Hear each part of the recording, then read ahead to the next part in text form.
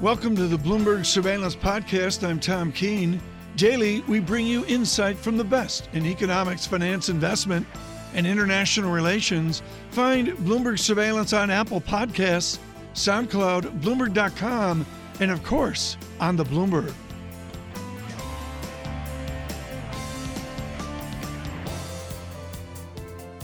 Looking forward to this conversation, as I do every single Payrolls Friday. Alan Krueger, Princeton's very own, and one of the finest labour market economists on the planet. Alan, you would never say that about yourself, so I'll say it for you. Good morning. Good morning, John. How is the labour market? Chairman Powell says it's very strong. Is that your conclusion? I see it the same way. The indicators are quite robust for the job market. ADP report was strong. I suspect we'll get another strong job market report this morning. Payrolls growth is strong. Wage growth is starting to come through. What's fascinating about this is the wider market is pricing out Federal Reserve action through 19. The wider market is repricing inflation expectations at a time when the labour market is kind of getting better and better, Alan, not worse. You know, the market moves in mysterious ways, and I think when you have an administration which isn't clear on its goals, not clear on its messaging, that just adds to the volatility. You sound terrible. I mean, are you going to go? Do they have doctors in Princeton, or do you have to come up to Manhattan to see an MD? You okay? I think I'll make it through the day. Okay, I had the plague about a week and a half ago, and they fixed it for me. It's amazing. We take for granted all these wonder drugs, but they fixed it for me. What do you recommend, Tom? 10-year. I wouldn't go with the 12-year. 10 years more direct. Seriously, the miracles of our antibiotic industry seem to work for this plague. Professor Krueger, that's great, except all my mail disagrees with you. Here's the key question, and I don't know if it's Gaussian. I don't know what distribution you want to use. I'll let you use it. Okay, wages are up 3%. Or is it all in 10 or 20 or 30% of the public, and the other 70% or 80% really aren't seeing a wage gain? Well, certainly for the last 30 years, the growth has been at the top. And I understand completely and agree with the mail that you're getting, because for a very long time, the job market has not worked well. It's only because this recovery has gone on for such a long time. So to translate here, there's people listening who are getting 5 and 6 and 7% wage increases, and there's a whole heck of a lot of people getting that onesie, twosie thing going? Well, a lot of people don't get an increase at all. It has been the case over the last 3-4 years that the bottom has started to do better, and we're seeing more broadly shared gains, which is what you expect when the economy is very strong. Can we talk about the potential for job losses in the auto sector? Job losses potentially in the oil sector as well, potentially big job losses again. Alan, how do you factor that into your thinking, not just for today's number, but over the next several months, the next few quarters? You know, I think that this is about as good as it gets. The economy was expanding when President Trump came to office. Then it went on a sugar high. And I think partly what the market's reacting to is this is the end of the sugar high. It's coming back down to ground. And I think what we're seeing, the announcement at GM, for example, is a harbinger of what's likely to follow. Is it the rate of change that is concerning people as we go back towards trend growth? Or is it the expectation, the fear that we're not going back towards trend growth, we're going back to somewhere worse? Well, trend growth is very low. Trend growth is probably below 2%. And you don't always stay right on trend. You bop around that trend. So I think it's a realization, and I think many investors probably should have known this all along, that we were just in this temporary sugar high because of the unsustainable tax cuts and the extra spending that took place over the last year. The speed at which we get there, I think, is going to be critical to how markets respond to it. How does this work, just in terms of an economy getting a fiscal high, extra stimulus, 3-handle, 4-handle on GDP, then what, and how quickly does that change? Well, you know, I think John Williams said yesterday that managing a soft landing is the real challenge. And it's like landing an airplane in very turbulent weather. And even worse, because we've landed lots and lots of airplanes, we have lots of indicators on the plane. When it comes to the economy, we're flying a bit more unknown. You have a textbook at Princeton by a guy named Blinder in the Arch William Baumol, the late Bill Baumol. And it's gone through 4,000, I think it's the 12th, 13th, 14th edition, whatever it is. And in there, I would respectively suggest, Professor Krueger, is a Fed always, in every way, really afraid not to make the right decision. The number one thing they don't want to do is to make a decision and then have to bring it back and say, oops, we were wrong. How big is that emotion right now? How big is the oops, we don't want to be wrong tone? To me, it's huge. You know, it looks to me like they're going through reconsideration. They have some new blood on the committee. People are bringing in different perspectives. The economy has changed. And I think they're using this as a moment to think about whether they want to pause or change their outlook. We started the week with Vice Chairman Clarida, and you're one of the few out there that can keep up with the dynamics of Gertler and Clarida and Gali and DSGE and the rest of the fancy mathematics. Great. Do the models work right now? Certainly Vice Chairman Clarida has a new humility through the financial crisis. Do the models work now? Are we model building or are we guessing building? You know, the problem with the economy is the model's not stable. So the parameters that we estimate, they move around. And I think some things you can count on, but you don't know when you can count on them. Then the unit labor cost. How does labor fold into the instability of a 3-ratio productivity study? Well, I think the real question, and Rich Clarida raised it, is are we seeing a supply side effect? Are we seeing a more permanent increase in productivity growth? I don't think that that's likely to happen. I could be wrong about that. We'll see. But I think that's the big question for the Fed right now. Alan Krueger, get some rest after your star tour here at Bloomberg. Alan Krueger, he's a professor of economics at Princeton University, the former chairman of the President's Council of Economic Advisors for the previous I mean, for Alan, president. This is like the Super Bowl and he's pulled a muscle. You know, it's that big for Alan every single month. You know, to start losing your voice on payrolls Friday. It's cruel. You know, I got to say, this is my first time in your new studio. Do you like it? And I'm very impressed. I feel like I'm in a space capsule here.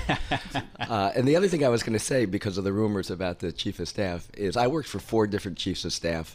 And the saying that they all have among themselves is, it's more of staff than chief. It's a very difficult job. Well, give us some color on that. What is the greatest burden of a chief of staff to any given president? Well, they're just managing. The hours? The people who take that job work long hours, and they know that they're not going to see their family for a long time. Somebody like Dennis McDonough, who had small kids, really threw himself into it. And that's just the way he runs his life. I think it's that you have so many different personalities you have to manage. You don't have line authority. You're speaking for the president, and if you lose the confidence of the president, you really don't have anything Very good. to Fascinating. move the members of the cabinet or the rest of the administration. And a general from the Marine Corps not having line authority is a unique, original experience, I'm sure. Alan Krueger, thank you so much.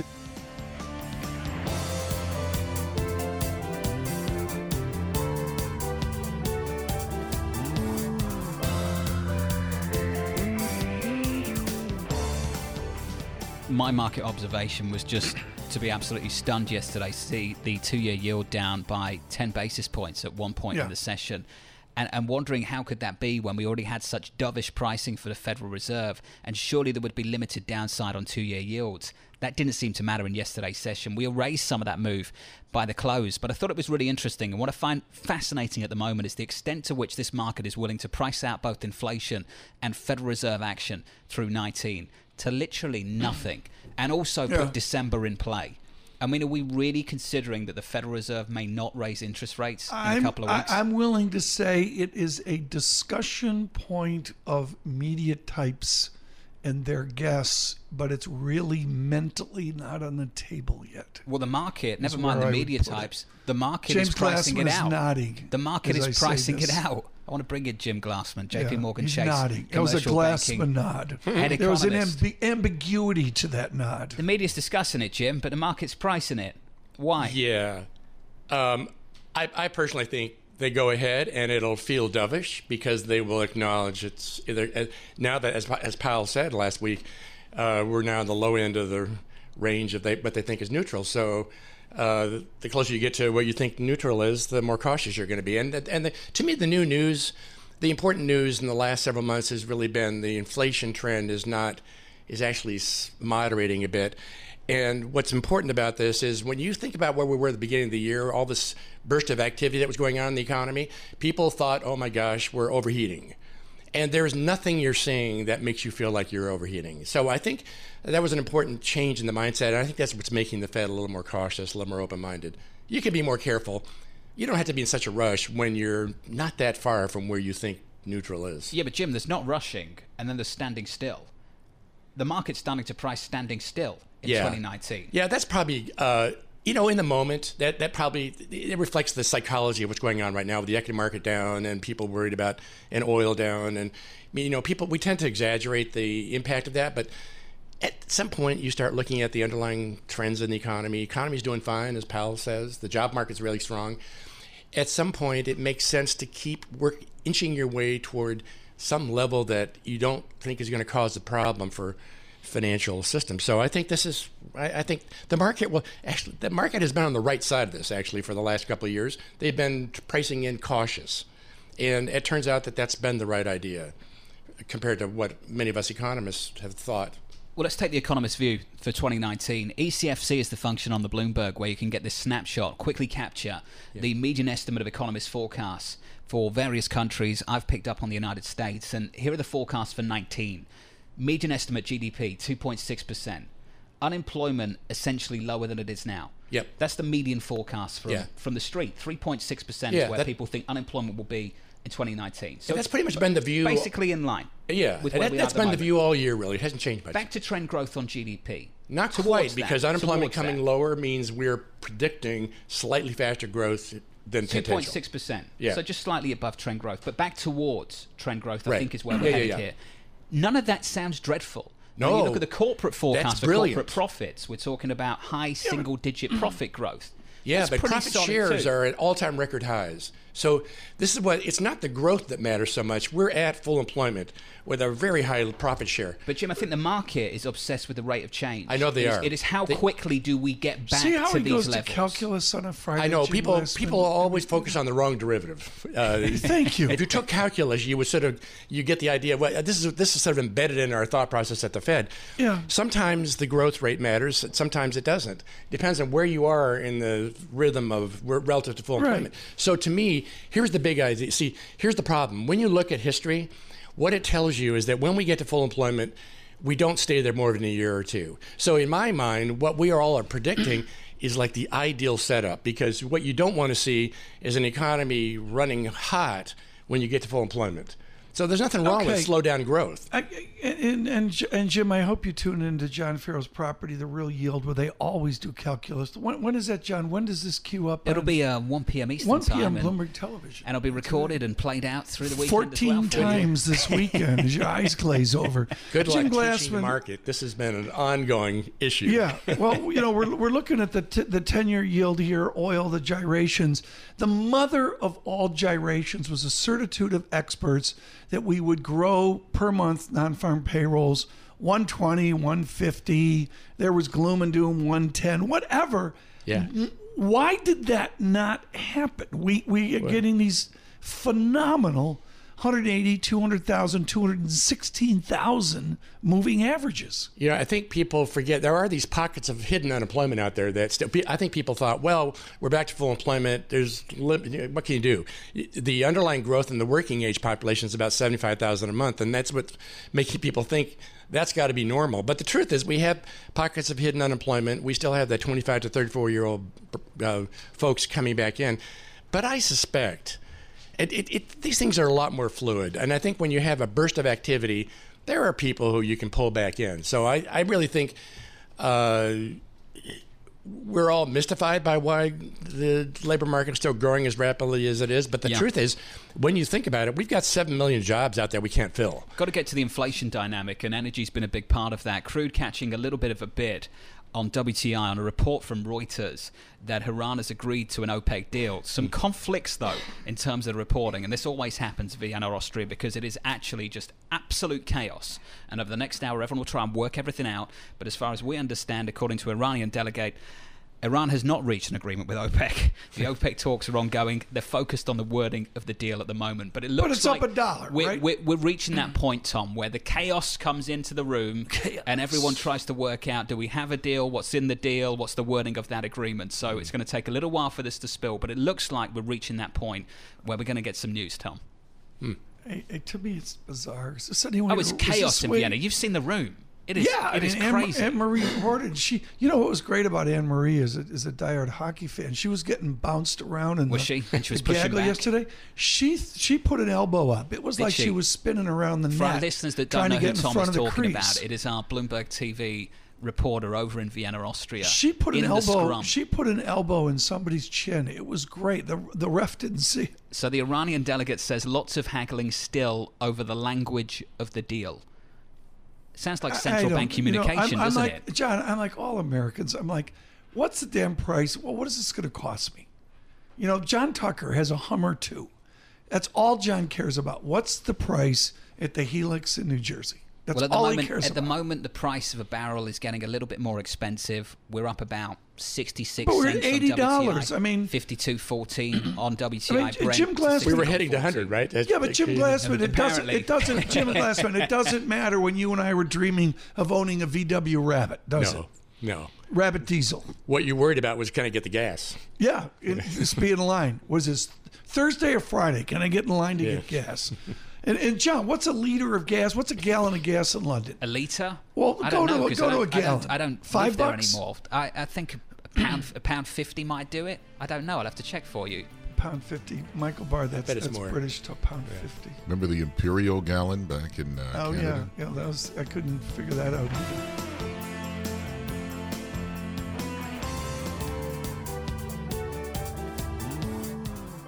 We're thrilled to bring in now Michael Darda. He is with MKM Advisors, does a terrific synthesis of economics into market participation right now. Michael, let us stay on the jobs report for a bit here. I guess there's wage growth.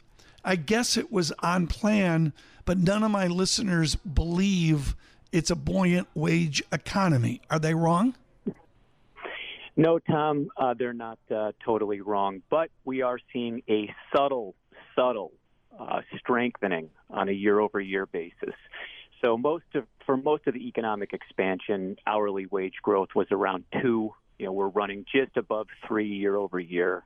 That is above the rate of inflation, any way you measure it. So we are getting some real wage growth. It's not robust, but you know what? Productivity's been weak, and that's ultimately going to be the driver of real wage growth. So we're getting real wage growth that's low, but essentially in line with fairly weak productivity statistics. I called it. Turn to the Bloomberg screen, Michael. I know you're working quickly there. Oil elevated off Vienna headlines, the OPEC headlines. I'd also note the 2-10 spread really pretty stasis. Michael, let's launch across the good time that we have with you into a broader discussion. The December 19th Fed meeting seems to be unusually important. Let's start with first principles. Why does December 19th matter?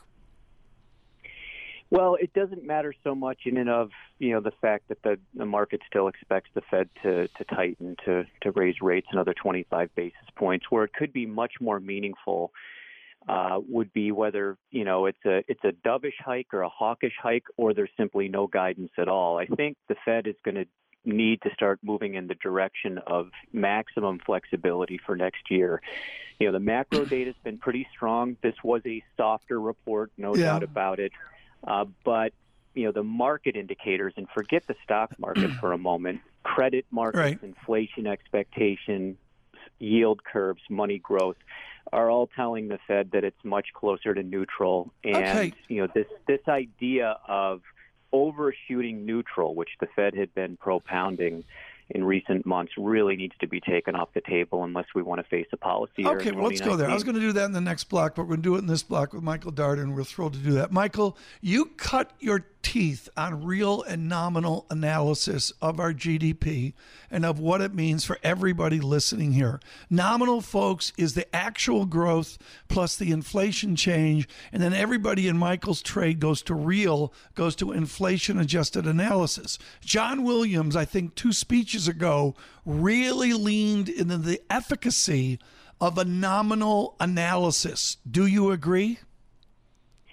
I do agree. I mean, ultimately, that's what monetary policy controls, nominal variables. Monetary policy does not control real variables over the long run, but over the short term, because of sticky wages, nominal shocks have real effects. That's why we have business cycles when the Fed makes a policy mistake. So I do think that's correct. I think it's a bit regrettable that Mr. Williams sort of threw this whole idea of the R-star overboard. The idea initially was that the Fed, basically just moves to neutral and then stops.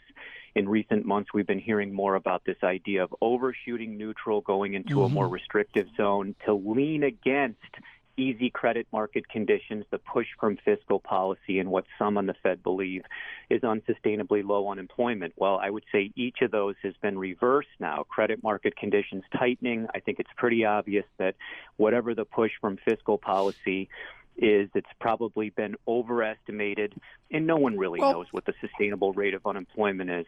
Should the non-sophisticates assume the system is broken if we have a Fed that should remain accommodative with minimal real yields out there? I mean, it's a fiction that there's actual real yields out there, and yet they're trying to target nominal growth, which you're suggesting to me is a moldy 4%-ish, isn't it? Yeah, I think we need to just forget about, whatever the specific level of real yields is and focus more on what the policy goal is. So if nominal GDP growth right now is 5.5% year over year, that's pretty hot. But forward-looking markets are telling us it's going to be more 4%-ish next year. Well, that's perfect. That's a soft landing. That's not a rate of nominal GDP that's going to generate much above 2% inflation. And whatever the real yield is, then so be it. So the goal should be focus on the nominal economy and be forward-looking. Okay, how's the nominal economy? What's the MKM Partners? Is it a 2.x% plus inflation? What does that come out to?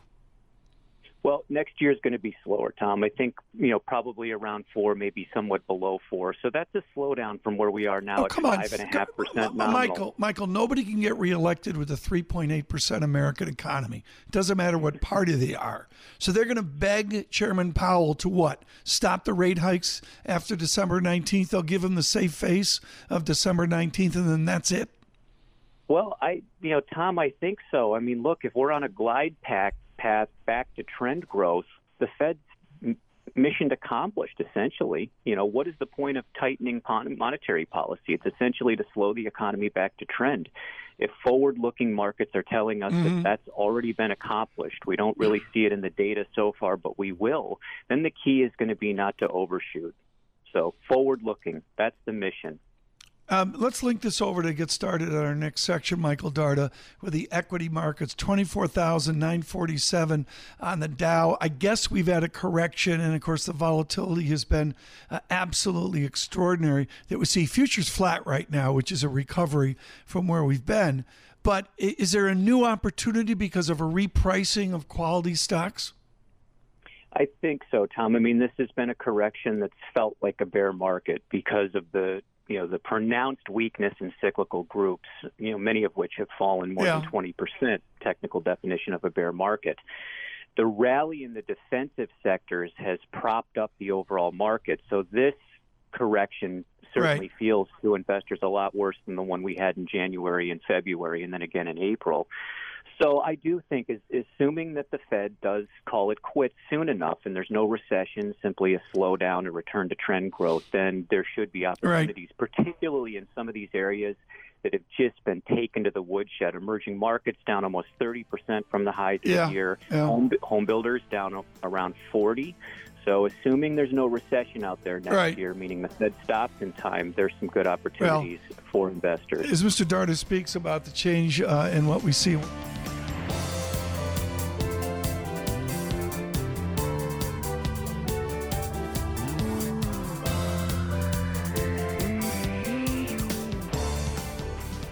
Lisa Abramowitz alongside Paul Sweeney of Bloomberg Intelligence. So happy to have you here today. A lot going on. A lot going on, and great to be here. There's a lot going on, not just in media space, but just across the market with obviously the jobs and oil and all across the energy spectrum. We are being joined by Margaret Brennan. Of course, she hosts Face the Nation Sunday at 2 p.m. in New York, Washington, D.C., and now Bloomberg 1061 Boston Newbury Report. That's Face the Nation this Sunday. Margaret, thank you so much for being with us. So who is your guest on Sunday, and how much do you think it really matters that John Kelly is expected to resign? Well, we have not only an onslaught of news, we have a lot of newsmakers on the show. So if we do see that shakeup in staffing and the replacement of the chief of staff, which has been rumored for a good year now, we have some good perspective on it from Senator John Thune, who is now in the very top rungs of Republican leadership on Capitol Hill. Capitol Hill looked to John Kelly as sort of a source of stability in managing the president's relationship with Capitol Hill. What will Nick Ayers, if he is indeed the replacement vice president, the current chief of staff to the vice president, Nick Ayers, is rumored to be the replacement there for Kelly. We're also going to talk about these convulsions in the global markets with Christine Lagarde, the director of the IMF. The trade dispute with China, what's the future of it? Senator Marco Rubio, who's been pushing legislation to try to block Chinese telecom firms from functioning here in the U.S., is also going to be joining me. And get ready for a slew of headlines from the special counsel today as that filing happens this afternoon. We'll get more details of who he is working with and exactly what Michael Cohen, the president's personal attorney, has provided in terms of evidence. So Adam Schiff, who is going to be the key position on House Intel, will be joining us to connect those dots for us as well. Margaret, that sounds like an extraordinarily busy agenda for your show. Just sticking with the news, the news of the day with John Kelly. What's the expectation in Washington for the type of replacement that the president may be looking for? John Kelly initially was thought as you mentioned, someone brings some stability and discipline to the White House. What is the expectation for the type of replacement that the president may be looking for? Well, look, the president often likes to make multiple headlines in one day. So we do have to focus on a number of things today. This may be a distraction from the Mueller probe, but this is a plan that the president has been really talking about for a while here in terms of shaking up his own staff. Yes, he had said publicly that John Kelly would stay until 2020, but we're hearing that departure may be as soon as today and that the most likely replacement would be the vice president's chief of staff, Nick Ayers. Nick's an interesting choice. He's a young up-and-comer in the Republican Party, a key fundraiser as well. He worked for Tim Pawlenty. He has worked for then Governor Perdue, who's now the Agriculture Secretary. So he's got some intimate experience in terms of the internals of Republican politics, but more traditional ones, not Trumpian ones. Whether or not he can institute order, that's been sort of the wish of so many Republicans on Capitol Hill, that they'll see a more traditional president. I don't think that's a realistic expectation, but perhaps he can manage the relationships with Republican leaders on Capitol Hill a bit more in terms of helping to broker any kind of legislation in the new Congress with a Democratic majority in the House. Margaret, just 30 seconds here. How much does Capitol Hill care about the market turmoil that we've seen? It's certainly gotten attention on Capitol Hill, but these concerns about telecom companies like Huawei have been of concern to those on the Senate Intelligence Committee, like Marco Rubio, like Mark Warner, a Democrat as well, because they believe that they are not just a threat to American businesses, but a threat to U.S. national security. And that's what we're going to dig into on Sunday. Margaret Brennan, thank you so much for being with us. You can hear Margaret Brennan this weekend on Bloomberg Radio. Listen to Face the Nation Sunday at 2 p.m. in New York, Washington, D.C., and now Bloomberg 1061 Boston Newbury Report. That's Face the Nation this Sunday at 2 on Bloomberg Radio. Thanks for listening to the Bloomberg Surveillance Podcast. Subscribe and listen to interviews on Apple Podcasts, SoundCloud, or whichever podcast platform you prefer. I'm on Twitter at Tom Keene. Before the podcast, you can always catch us worldwide on Bloomberg Radio.